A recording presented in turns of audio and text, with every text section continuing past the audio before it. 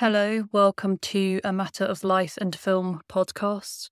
I'm Emilia Rolovich. And I am Peter Bradshaw from The Guardian. Hello.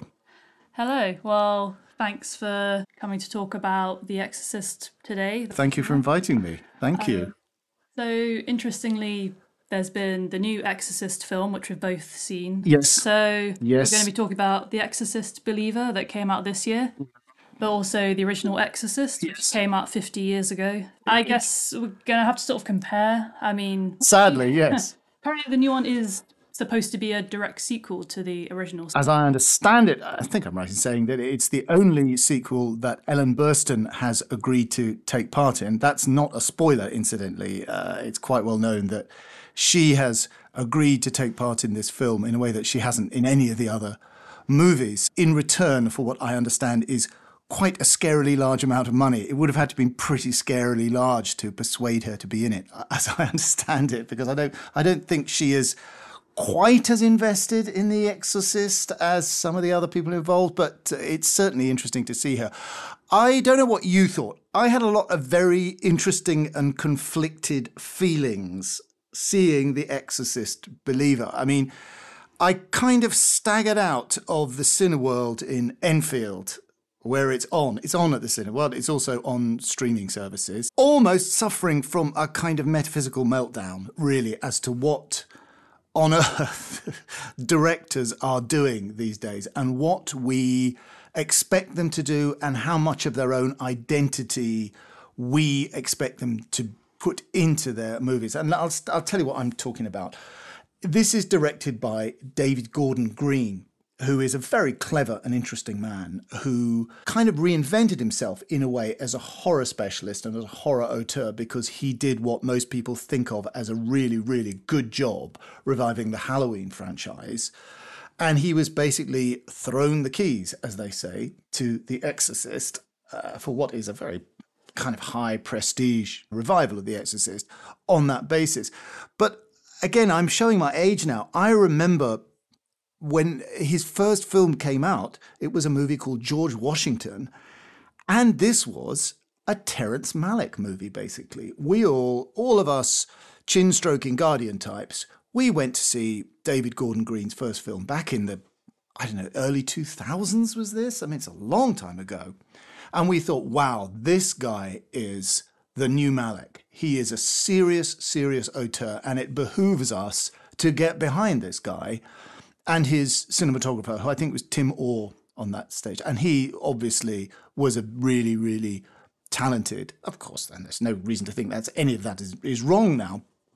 But since then, he switched out totally to making commercial movies, big kind of broad comedies with James Franco and Seth Rogen. I think The Pineapple Express was David Gordon Green. And now he's switched over to being a horror guy. And I was thinking, well, have I made a mistake in thinking that he was in any way invested in a kind of high art approach to cinema? Or does that simply expose my naivety as a journalist and a critic? As it just exposed the fact that I really, like a lot of critics, I'm as innocent as a child when it comes to the actual business of making movies, that directors are people who need to make money. I mean, they need to take a job. And David Gordon Green just decided that he could do something else in a different vein. So all these long takes, these Zen approaches to Malickian views and visual compositions, he could put those to one side and take up an entirely different set of visual and rhetorical tools. I know we're totally off the point now. We're totally off there. It's a very long first thought. I know. Thought you had. That's my first thought. You'll have to hit me over the head with a frying pan to stop me talking about stupid things like this. But what is weird about this, for the first 10 or 15 minutes of this film, and I have to say, first of all, The Exorcist Believer isn't absolutely terrible, but it is kind of terrible. It's terrible when it cranks into gear as a horror film, I think. But at the very beginning, when it appears to be trying to ape the quietist, laid-back intro approach of the original movie, when it just almost ostentatiously says, look, nothing's happening, nothing's going on, nothing's even very scary. It's just this long, long intro bit in Port-au-Prince in Haiti. And actually, the movie isn't bad at that stage because you get it. I get it. I think, wow, okay, I understand. We are going to pay the audience the compliment of knowing, look, they know they're here to see a horror film, but they don't have to be punched in the face with a jump scare right away in a way that they might with the Insidious franchise or anything like that. We can lay back on it and invest in the idea of the characters. So when we've got to know and maybe even like the characters a little bit more, we will be more upset and more discombobulated when something bad happens to them. So far, I think The Exorcist Believer and the original Exorcist are kind of in sync. I mean, it's not the Exorcist Believer isn't disrespecting The Exorcist in any way. But, and what happens is that then a scary thing happens and then the movie just pops like a balloon for me. I don't know what you thought, that when we have to have little kids in makeup with the contact lenses to make their pupils look white and all that sort of stuff, which is...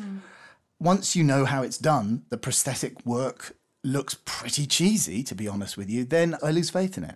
That's interesting. I mean, I'm not an expert on the director, but I could see, the opening trying to mirror the dig that's happening in the original Exorcist in North Iraq. Yeah, I guess it was trying to pay homage to it. I didn't think it was as unsettling. Like in the original Exorcist, you have all those moments and the cameras, just on someone digging and it, you know. I mean, it's these everyday things, but it just feels kind of unsettling, scary, and the clock stopping. And then Father Merrin, he just seems very disconcerted. I mean, for me, the opening felt quite superficially trying to mirror the original opening. Yeah. Dogs barking. But yeah, there's something about the way it's trying to be a sequel, but also maybe be a remake, because it is essentially a very similar story. But then again, with this whole sort of creating, I think they're going to do more Exorcist films, and it's like making a whole franchise out of the process of an Exorcist. I mean, it's quite a linear process. Is there a lot you could do with it? There probably was more they could pull from it, but I just feel like it was the same story. A remake might seek to basically to duplicate the original, albeit with various updating. And undoubtedly, that's what they're trying to do with it. What I felt is, yes, that undoubtedly they were going for, in what is arguably a slightly problematic way, they've started the film outside of the United States in scary foreign land, scary, exotic, primitive world of foreignness where evil has taken root and is then transplanted as if in some catastrophic epidemic to the heartland of America. Again, that is a bit worrying and, as nobody used to say in 1973, problematic. Undoubtedly, as in terms of the building blocks of story, it is powerful and interesting. No spoilers, but if we go on to what is effectively Act 2 of The Exorcist Believer, what happens is the concept of the little girl, not little girl, but like tween, like 13 years old or 14 years old, is effectively split into two. There are two girls, one of whom is the daughter of a single dad whose partner was killed in an earthquake in the kind of prologue sequence, and the other is the daughter of a very strongly Christian couple whose beliefs are basically at odds with this single man played by Leslie Odom Jr. And they go off on a walk into the woods because they are daring themselves with this scary thought of all the scary things that could happen in the woods, and they get lost.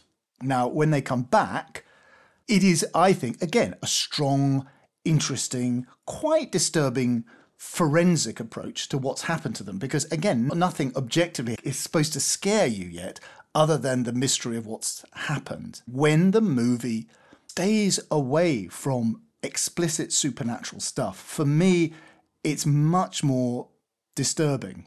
But then, when it happens in The Exorcist gives you the kind of low-key stuff, the ordinary sort of boringness stuff. Then it gives you the, oh my God, the psychiatric unit phase of the story. It gives you the kind of rational, clinical phase of the story. And then it goes into the horror. And the great triumph of The Exorcist, I think, from 1973 is that it made all three aspects equally disturbing. I mean, is it just me? Amelia, you're a horror person. Yeah. You can tell me. I think you're being a lot kinder than I'm going to be. I think it may have been one of the worst films I've ever seen, to be honest. The Act 1 and 2, maybe because I'm comparing it so much to the original, but I mean, how can I not? There's something about, like, the opening, I think, is meant to be mysterious. It's fine, but then the two girls basically go missing and they're friends. And then, is it a spoiler just to say they become possessed after they get found? I mean, I think that's, what do you expect? But the whole going missing, it just felt just a bit pointless. And the film is an hour and 50 minutes, and I thought it could easily have been an hour and 20 minutes. I just thought going missing was sort of delaying, and then obviously you've got to go through the beats of, oh, well, what's wrong with them now? Maybe it's because attitudes to religion have, changed, and people, obviously the original Exorcist, there hadn't really been a film like that, and there was a lot of religious outcry and fervour and things that it even came out. But then now, I think the portrayal of the religious people in the film, they're just very annoying. And I guess they're supposed to try and be the helpful ones. There's like a lot of proselytizing and all of that. What I really love about the original Exorcist is that Father Karras, who is going to be the priest who basically Chris, the mother, her daughter's possessed, is going to go to for help. He's having a crisis of faith. He doesn't really believe in this whole exorcism thing. People aren't pretending that they know how to do an exorcism. And like when you see the priests hang out together, they're like drinking. It's quite dark. They're not talking about how much they love Jesus and Jesus is going to save the day and have faith. And there's something more real about that. And I feel like you see the priest and the religious people in the original Exorcist as more human. They're sort of going through the motion and the steps of having to do the exorcism in the end, but you have this feeling that they aren't totally sure, whereas the people in Exorcist, the believer, are like so fervently, you've got to believe, blah, blah, blah. And I don't think they're meant to be portrayed as like bad people, but there's various religions who try and sort of come together to solve the whole thing. And it becomes a bit ridiculous, whereas there's something that feels more real in the original one. What I would say is that for me, the new Exorcist represents a kind of, well, it would be too facetious of me to say it's a woke exorcist, but the original believed in a single, clear authority figure who was the priest played by Max von Sydow. It wasn't necessarily anti-clerical or anti-Catholic, although William Peter Blatty, the original author, was quite anti-Catholic and was very critical of organized religion. But that's what the original Exorcist was about. Max von Sydow's figure, he was the driving force. You had to submit to his authority. You realize he was frail and vulnerable as a human being, but you didn't question it in a kind of larger ideological or political sense in a way that this new film is sort of trying to say. In other words, they're saying, look, nowadays, in the 21st century, look, we aren't necessarily going to bow the knee to this white male figure of clerical authority. We are, on the contrary, going to take a more comparative internationalist view of organized religion. We are going to say maybe the Yoruba customs are of entirely equivalent validity and power to Catholic customs. And Chris McNeil's character is supposed to have written a book, and she says that she's made a big study and that every single society, every single religious culture, form of community, they all have their exorcist religions. They all have their exorcist tropes and cultures and procedures. And so the movie kind of tries to spread the bet, if I can put it like this. And I think that's what dissolves it, and it sort of disperses some of its power, I think, a great deal of its power. And it's not simply that you're thinking, oh my God, another Exorcist film. It's that they try to mess with the formula in a funny way. I wish they had just tried to remake the movie. That would be interesting if they just had another priest, maybe a female priest or something like that. Again, we're on to Act 3. Mm-hmm. I've got another thought about Act 2. But Act 3 is all about religion. Is religion a good thing? Is religion a bad thing? Is religion the problem? Is religion a problem of at least equivalent in our minds to Satan himself? There are other people who think that, well, organized religion is bad. I agree with the whole throwing more religions and more. I mean, for me, maybe another problem which is related to this, there's just too many people. I mean, Yeah, it's sort of like double the possessions. Basically, two girls are possessed to friends. There's like yeah, triple the religions. There's like, this lady from a religion I can't remember, but it's not Christianity, and she's like, I'm going to make a salt circle. Then there's like a nun who's like, I want my chance at doing something special, and then it's just kind of chaotic and not in a good way. Whereas with the original Exorcist, it just feels a lot smaller. A lot of the film takes place in that one house. It feels more chilling because they're trapped in this situation and there's very little help that is around. yeah. I guess maybe Exorcist, the believer, is saying, it does explicitly say this. It's like, it's about people coming together and community, and that's going to save the day. And it's just kind of wishy-washy. Actually, wishy-washy, I and agree. even the outcome is a bit vague. It's like, so all these religions who came together, like, did that really solve it? Or was it the dad? Basically, the dad is not a believer and he's a bit skeptical, and the dad sort of gets involved a bit in a non-religious way. So maybe it's saying everyone contributed a bit. I mean, I'm not entirely sure. Another thing I think was a bit watered down was the dad. I think his name is Victor. Sorry, I keep saying like the dad, the blah. But there's just too many characters, and okay, I believe it is Victor. He mostly seems a bit irritated at the situation. I feel like with Chris in the original Exorcist, it's a brilliant performance. She is so distressed. You can see she's on the verge of a breakdown. He seems more like kind of like, I guess, I gotta deal with these religious people who are trying to help, or I've got to, whatever. There's sort of a sense that it doesn't feel as big of a problem, which Absolutely. I think the nearest he comes to giving a good performance is before, again, I've got to come back to this, before anything bad has happened, when he is rowing with the other parents, when all that's happened is they're just lost in the woods. That seems much nearer to real than when, it's suddenly jump scare city. Oh, there's something else we should talk about. When she's talking to Victor, the dad, and then he's like, are you in the room during the exorcism? And she was like, no. He was like, why not? And she said, to tell you the truth, patriarchy. And she says that. And I'm like, oh my God, like, it's like they forgot what happened in the original. I'm like, that's some way to talk about the two priests who died, saving their daughter. Did they die and go to hell, or did they just die? It's one of the great questions. I was going to say maybe there is no hell, but I guess if she's possessed by a demon Oh, or the no, devil, I think we guess have to assume that there is. I don't know. Well, I mean, I hope they're fine. I mean, like they're real people or something. I don't know. And also, she's wearing very comfortable pajamas. Maybe she asked, she was like, I'll do this, but I want a lot of money. I want to be comfortable in my beachside house in my like cashmere pajamas. Yeah, maybe it's her real house. I don't know. But I respect the hustle. It was a horrible arc for her character because she apparently has like written a book about her daughter's experience, where like at the end of the original Exorcist you get the feeling that they just want to leave and never talk about it. I mean, it's a mess, but I did enjoy seeing her. She's a true professional. She gives a great performance, and Upper class. I think so. It was just missing like the traditional priests for me. In the original one, the priests are actually priests. I mean, apart from Max von Sydow, like he's an actor, obviously. But then Father Karras, I don't know if he was already acting, but he definitely was a priest and then dropped out and basically begged Friedkin to be in the film. Then, like, the other priests, they're actual priests. And I don't know, the priest to movie star pipeline, I just think is kind of fascinating. In the new one, this Baptist kind of preacher who's wearing a suit, it just felt very...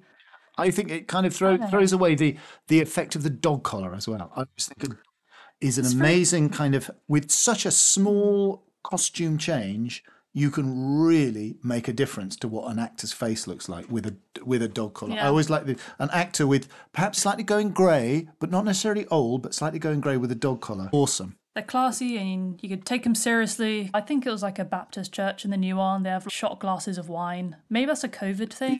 Do all churches do that now? I haven't been in like years, so because normally it's a goblet, right? But yeah, there's something about the feel of their religion which was really muddled, and it just felt too kind of happy for me. Somebody's got to be haunted. It's got to look. That's why Exactly. Donald Sutherland, he was always getting cast as the haunted, troubled priest. Yeah. Always. I mean, there's even a sort of Simpsons joke about it. That's what the role he was stuck with really from then on was. And you need a kind of Donald Sutherland role. That's why I'm thinking, Well, why not, instead of rebooting it, you could remake it and have a woman priest? That would be interesting too. And, well, we had a kind of ex-nun. I mean, yeah, there were a couple of women in it trying to do some kind of ritual. They sort of got drowned out by, I guess, the dads shouting. No, I'm kidding. I guess they're striving for like some kind of balance. Like they can all shout random chants and see if anything works. That's what making films is. Random shouts. But I think with Father Karras, like when we see him performing a mass, we don't even see the congregation. We just see like him staring into space. We know he's a priest who's lost his faith, but he just feels very down on himself. You feel for him and you want him to find something. And like in this film, as I said, yeah, I already said this, but the religious people they're just a bit too hyped up on their own. I don't know, religion, helium, and they just won't shut up. And it's like, I just want a chill priest. A chill priest, yeah. I don't know, maybe a slightly liberal priest.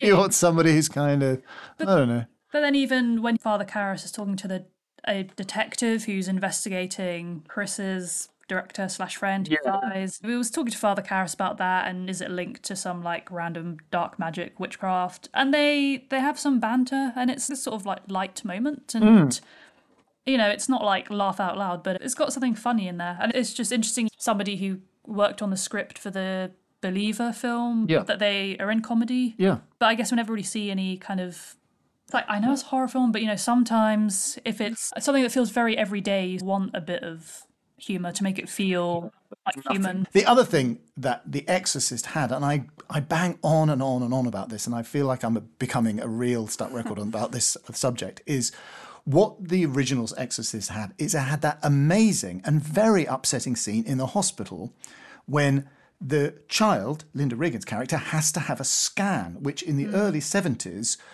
it was the equivalent, I guess, of an MRI scan now. But in those days, it was a brutal, almost 19th century. She had to have her neck swabbed with this kind of cold antiseptic brown liquid. And when I first saw it, I could feel that liquid on my neck. It was at least as scary as anything else in the movie. And then she had to be injected in the neck.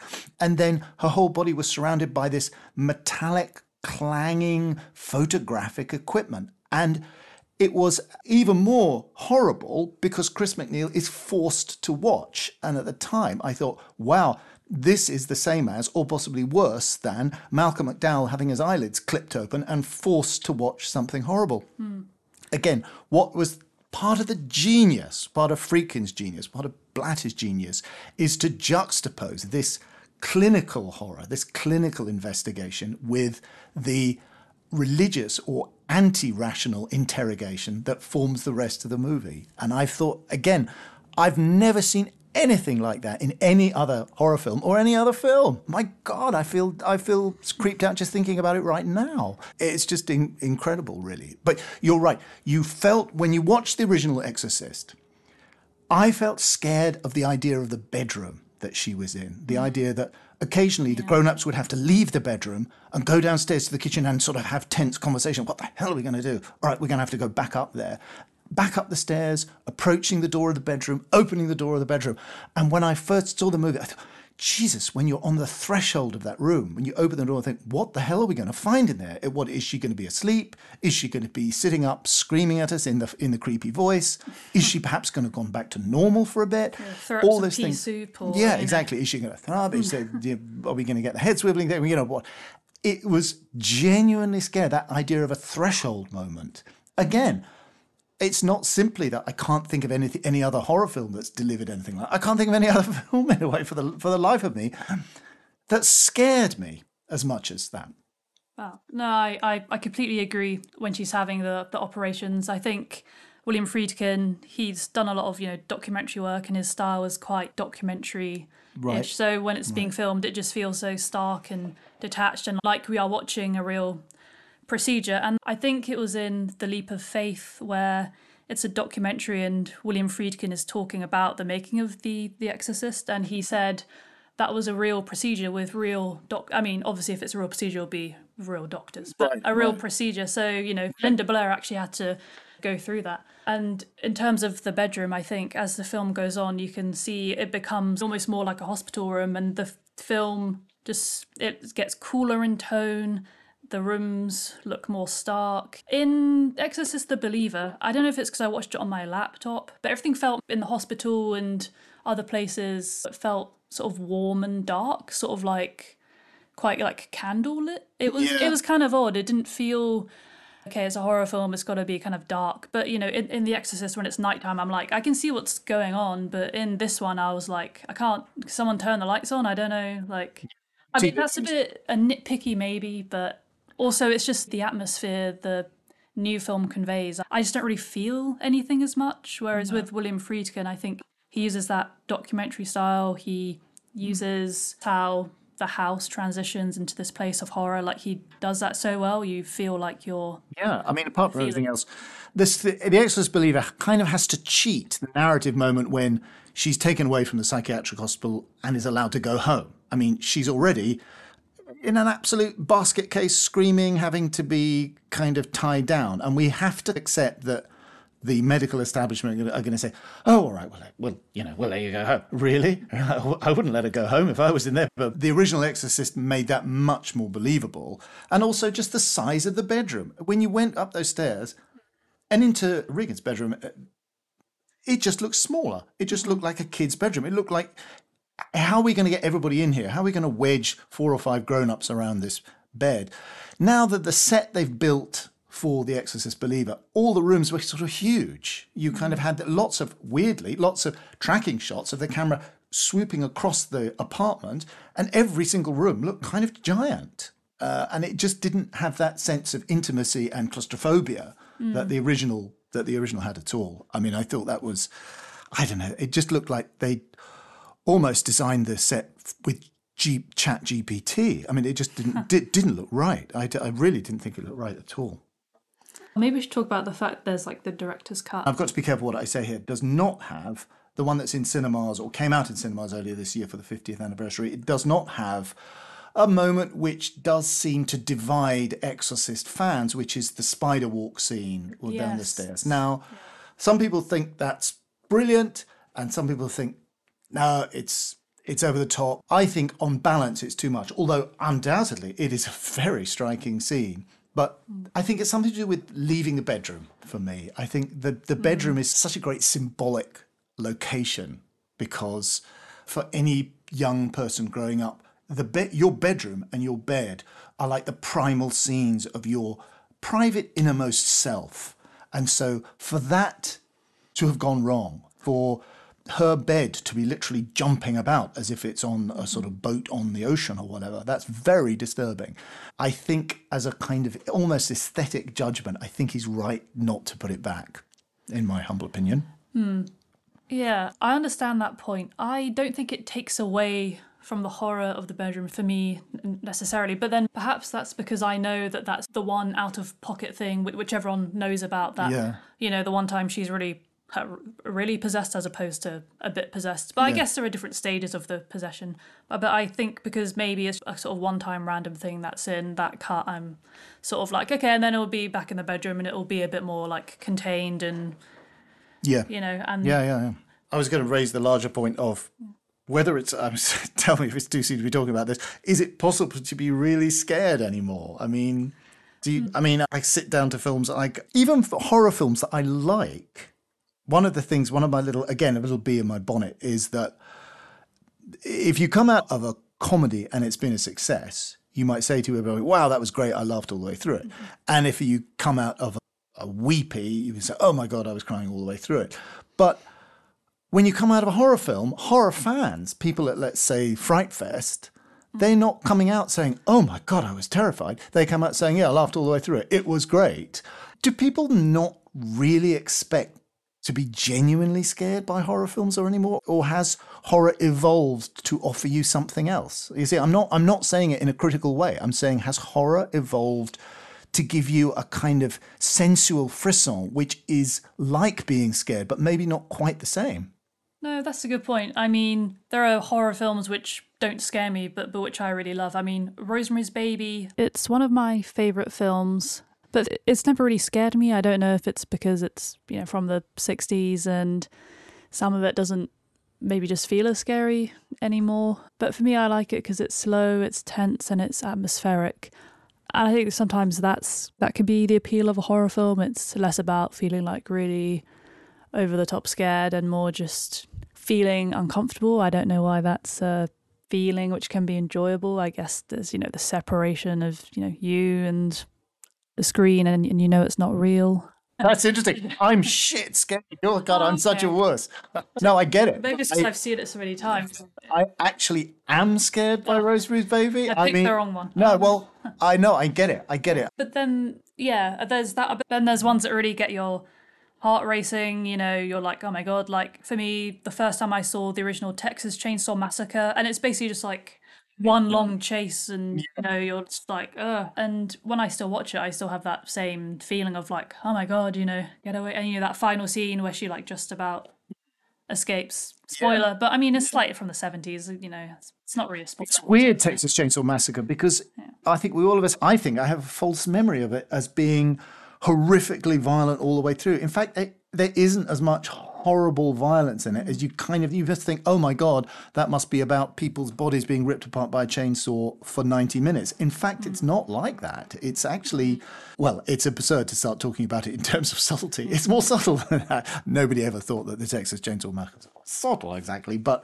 you actually have a sort of an impression on your mental retina which is sort of wrong. But that's almost unique, and actually, for Texas Chainsaw. I wouldn't say I was a Texas Chainsaw Massacre expert by any means, but I think it's a very interesting example of how a kind of almost physiological reaction to a film dominates what you remember, or what you think you remember about it.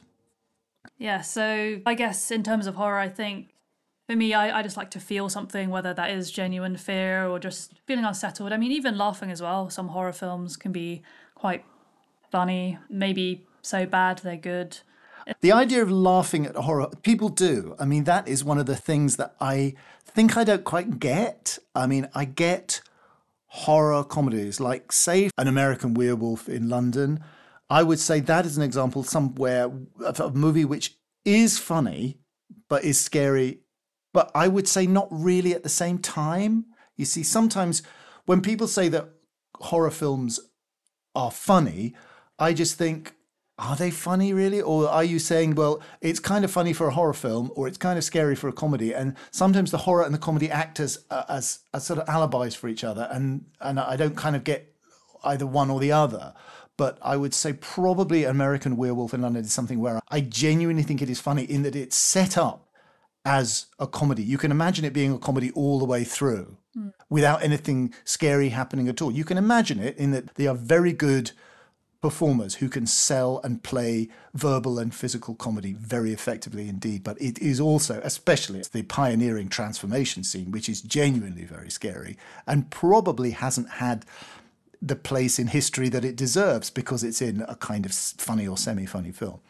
I would say a movie like one that occurs to me, I saw when I was a teenager with a bunch of my kind of yobbo friends, was Tobe Hooper's The Funhouse, which had a horrible scene in it of somebody being ground to death in the wheels of the machinery of a ghost train or the machinery of a kind of carousel. And it just had somebody crushed to death. And we were watching it kind of drunk, watching it on a video. It would have been an old-fashioned VHS copy.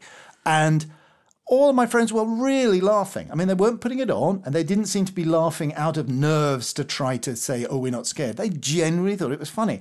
And I had to pretend that I thought it was funny as well, but really I was sort of a bit upset. In my heart of hearts, I was a little bit sort of, oh, I think that's horrible. But it certainly had an effect on me. It certainly had an effect. He was kind of a genius, Tobe Hooper, at conjuring these horrible moments. Very interesting. I wonder if we should talk about the music in The Exorcist. Originally, for the original Exorcist film, William Friedkin actually wanted Bernard Herrmann, who's scored lots of Hitchcock films, to come up with something for his film. And unfortunately, William Friedkin said it was the biggest disappointment of his life. Bernard Herrmann saw cuts of the film and said, this is horrible, but I can come up with a piece of music which is going to save this film. And it was apparently this over-the-top kind of church organ score, and William Friedkin hated it. And when you watch The Exorcist now, it's just not really the vibe. It's more quiet. Of course, the iconic piece of music that is in The Exorcist is Tubular Bells. In the new Exorcist film, they actually reuse the Tubular Bells music, the dun, dun, you know. Yeah. I wouldn't say it has the same impact. Well, the first time I heard it at school. Our music teacher played it to us at school, and I had no idea that it was being used in The Exorcist. I had zero idea. But our very, very earnest music teacher, who wanted to show that he wasn't just a stuffy old classical music guy, he was down with the kids, and he knew all about pop music, namely this new sort of long-haired layabout called Mike Oldfield. And he actually took out the old vinyl copy with this huge kind of tubular, very interesting, slightly surreal image of the tubular bell floating above a sort of sylvan scene, very 70s album cover, and played it to us. And we all thought, wow, what a lovely, gentle tune. And so from then on, I've never managed to quite get my head around the fact that it's actually been used for one of the scariest things ever. And I've still never quite managed to make my brain track up. I have a weird memory about it, a weird personal relationship with Mike Oldfield, I guess. Oh. No, I guess. And that was before you ever watched This is before I ever watched the film, yeah. I mean, what I'd done was I heard that. I had no idea that it was part of the film. And then and a lot of us read the book. There was something kind of sleazy and cheesy and a little bit leery about paperback bestsellers in those days, in the 70s. They were sexually explicit in a way that we weren't ready for at all, because nobody stopped us reading the book. I think that our teachers at school, they would have sort of thought, wow, you're not allowed to read Lady Chatterley's Lover or something like that. Well, they wouldn't have said that, but they might have noticed it. But The Exorcist, they didn't realise that there's actually quite sexually explicit. It was like at the same time I was reading Peter Benchley's original novel of Jaws, because I'd been to see Steven Spielberg's Jaws, of course. And like all of us who have read that novel, and incidentally, reading that novel against Steven Spielberg's film is a brilliant way of understanding what Steven Spielberg thinks is acceptable in popular entertainment. Because that novel, like William Peter Blatty, was sexually very explicit. And I was sort of, wow, this is a little bit leery. Oh my God. With the music, yeah, it is associated with The Exorcist, and it's got this spine-tingling kind of mystical quality to it. But I think it's when Chris has just left, this film she's shooting, and then coincidentally Father Karras, sorry, I always have to hesitate. I'm like, there's several fathers in this film. Yeah. And then she starts walking, and then the music comes in, and then she sees Father Karras. And then I think from that point, they have these almost, not quite mirrored stories, but, she obviously feels like she's losing her daughter, what's going on with her daughter. And then Father Karras, his mum has died, and he has that jarring dream sequence. So then you feel like you're following these two, and then they sort of come together again. And I think in this weird mystical sense, there's this sort of larger power. I mean, like, not a god or necessarily, but there's this force that's like bringing them together. And I like that kind of strange feeling of they're meant to come together, even if it's for this horrifying experience. But then, so I guess maybe an Exorcist believer, it tried very obviously to have that wider message of everyone's got to come together and we've got to stop evil or something. And then that's that. And, it's quite shallow. I mean, the other weird, again, we're back to the metaphysical crisis of faith in terrorism, if we're coming back to that subject, is that this film is co-written by Danny McBride. Danny McBride, who is a brilliant comedy writer, who presumably has come into contact with David Gordon Green, of course, through his Pineapple Express phase. I mean, Danny McBride, who did the brilliant TV show Eastbound and Down, and made the very distasteful, but I thought quite funny, stoner comedy, Your Highness. He's kind of vanished from the scene a bit, Danny McBride, but I always thought he was very funny. And again, he has just come on board with this movie, and he's obviously, I can just about bet, a huge horror fan. He's probably a real nerd, a real horror fan, who knows exactly how to put the building blocks together. But my own experience is the last time I really saw a movie that was going to scare you because everybody believed in it and had the same kind of impact was, I would say, probably the original Blair Witch Project. Now, I say that, a lot of people don't like the Blair Witch Project and they think it's overrated, but I think that was a movie where it had a kind of impact in the culture in a way, because I thought it was scary, and I was immersed in it in a way because it didn't seem to be as formulaic. It seemed to be completely different from the formula that had come before, and it was part of the digital handheld camera revolution, in that the digital revolution seemed to bring with it a whole new bag of tricks, basically, a whole new storytelling procedure, which shook things up. Yeah, I mean, is the whole people thought it was real kind of an exaggerated thing, like people watching the silent film and thinking a train was coming at them? Or Yeah. was that a genuine thing? Did people actually think, oh, is this Some people real? genuinely did. And I'll tell you why I know that. I didn't believe it. When I first saw it, I thought, I get it. It's funny. It's funny to pretend that like Orson Welles in The War of the Worlds, people were running around screaming, oh my God, this is actually happening. Right. But I vividly remember a rather elderly gentleman who was a film reviewer for the local papers somewhere in North London. He came up to me and said, I don't think it's real. I think they've made it all up. And I went, what? You're kidding? Oh, what a swizz. What an absolute cheat. So I actually am in a position to tell you, yes, some people, if not fooled by it, certainly, they were bamboozled, yes. And I suppose with, the whole, how does horror have an impact? I mean, you talk about Blair Witch, and obviously at the time of The Exorcist. Well, I'm going to read, if I bring out my random research. I don't know how much we take this with a pinch of salt, but a New York Times article from 1974 noted that theatre officials reported it is a rare showing in which at least one viewer does not faint or become sick to the stomach. And Catholic clergymen reported that they are frequently being called upon to assist such persons. So I guess when you read that, and that's come as a result of a horror film, you think, like, today, could a horror film do that? And I think with the whole new Exorcist rebooting, and then you've got the Halloween thing, and then another Saw film, I guess the formula now is to sort of franchise everything or reboot familiar things. But I mean, it's sort of a shame. I mean, I guess I'm talking on, like, the more big budget stuff. I guess, if you go to Fright Fest, you'll see some more original films. But, will they reach a larger audience and have some kind of giant cultural phenomenon sort of impact? Yeah, I mean, I think I don't know. Maybe I'm forgetting something really big. I'm a horror fan in my way, but I wouldn't regard myself as an absolute horror expert, because my experience, horror fans are some of the most intelligent and passionate film lovers in the world. So, and they always know more than you when you raise the subject of horror. So I am always very, very cautious when I talk about horror. But one of the things I think is amazing about horror is that it is all about cinema as a shared experience. I mean, obviously, we can get freaked out by watching a great horror movie late night on TV, and then we think, oh God, I'm scared to go to bed. I mean, that's an experience we've all had. But in a way, it's nowhere near as exciting. It's not the kind of roller coaster ride of being in a theatre and the lights going down and you're thinking, oh my God, this film's going to be so scary. And we owe horror a debt of gratitude, all of us in the film-loving community, because horror is doing its bit to maintain the idea of cinema in theatres, I think. That it really is. And it's something I think you and I were talking about.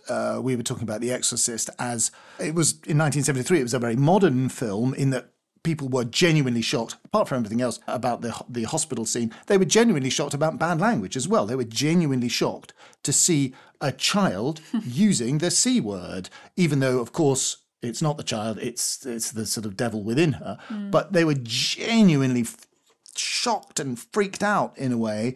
And I think it harks back to something older.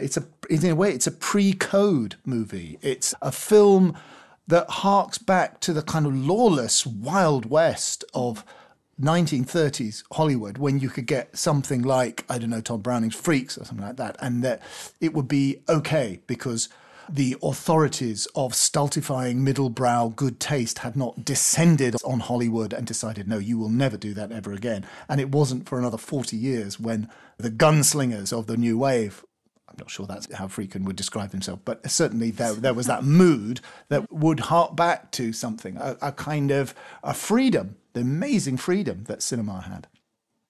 Yes, and I think that's kind of the wider problem that a reboot of The Exorcist, I mean, is it ever going to have that amazing impact of Friedkin's original film? Even though Exorcist Believer is terrible, I'm just not sure if any new version could really live up to the 1973 version. but I guess we'll see what's coming up next. So this one is Exorcist Believer. The next one's going to be Exorcist Deceiver, which will be released in 2025. So we've got Believer, Deceiver, and I'm thinking, is it going to always have to rhyme? Yeah. So what else have we got? I was having a really slow evening, I don't know. So I went on Rhyming Dictionary and basically just looked up 3-syllable words for that. So I mean, we've got Achiever, but that's too upbeat. Like maybe a priest who is young and he wants to achieve fame and he kind of has like an Icarus moment. Brain fever. That could work. I think conceiver. I could see that being, so maybe she's pregnant and then has like an alien moment. There's Weaver. Oh yes, you can have an old Dream Weaver, yes, or you can have an old-fashioned Weaver. I think Meat Cleaver. I would watch that. Exorcist Meat Cleaver, like a Texas Chainsaw one. That's true. Swamp Fever. Swamp Fever, yes. Like the Shrek version. Yes. Retrieve Her. I don't know that. I feel like Rhyming Dictionary. Adorable dog. It could be like Marley and Me. Yes. You have an adorable golden retriever. Yeah, so if Blumhouse could please, not use any of those ideas without our permission. Yeah, well, we'll be here all day coming up with these amazing ideas for new Exorcist films. Well, I think, is that a good place to leave it? I'm not really sure. But if you haven't already, please subscribe to this podcast. You can find us on Instagram. All the details are in the show notes. Thanks everyone for listening.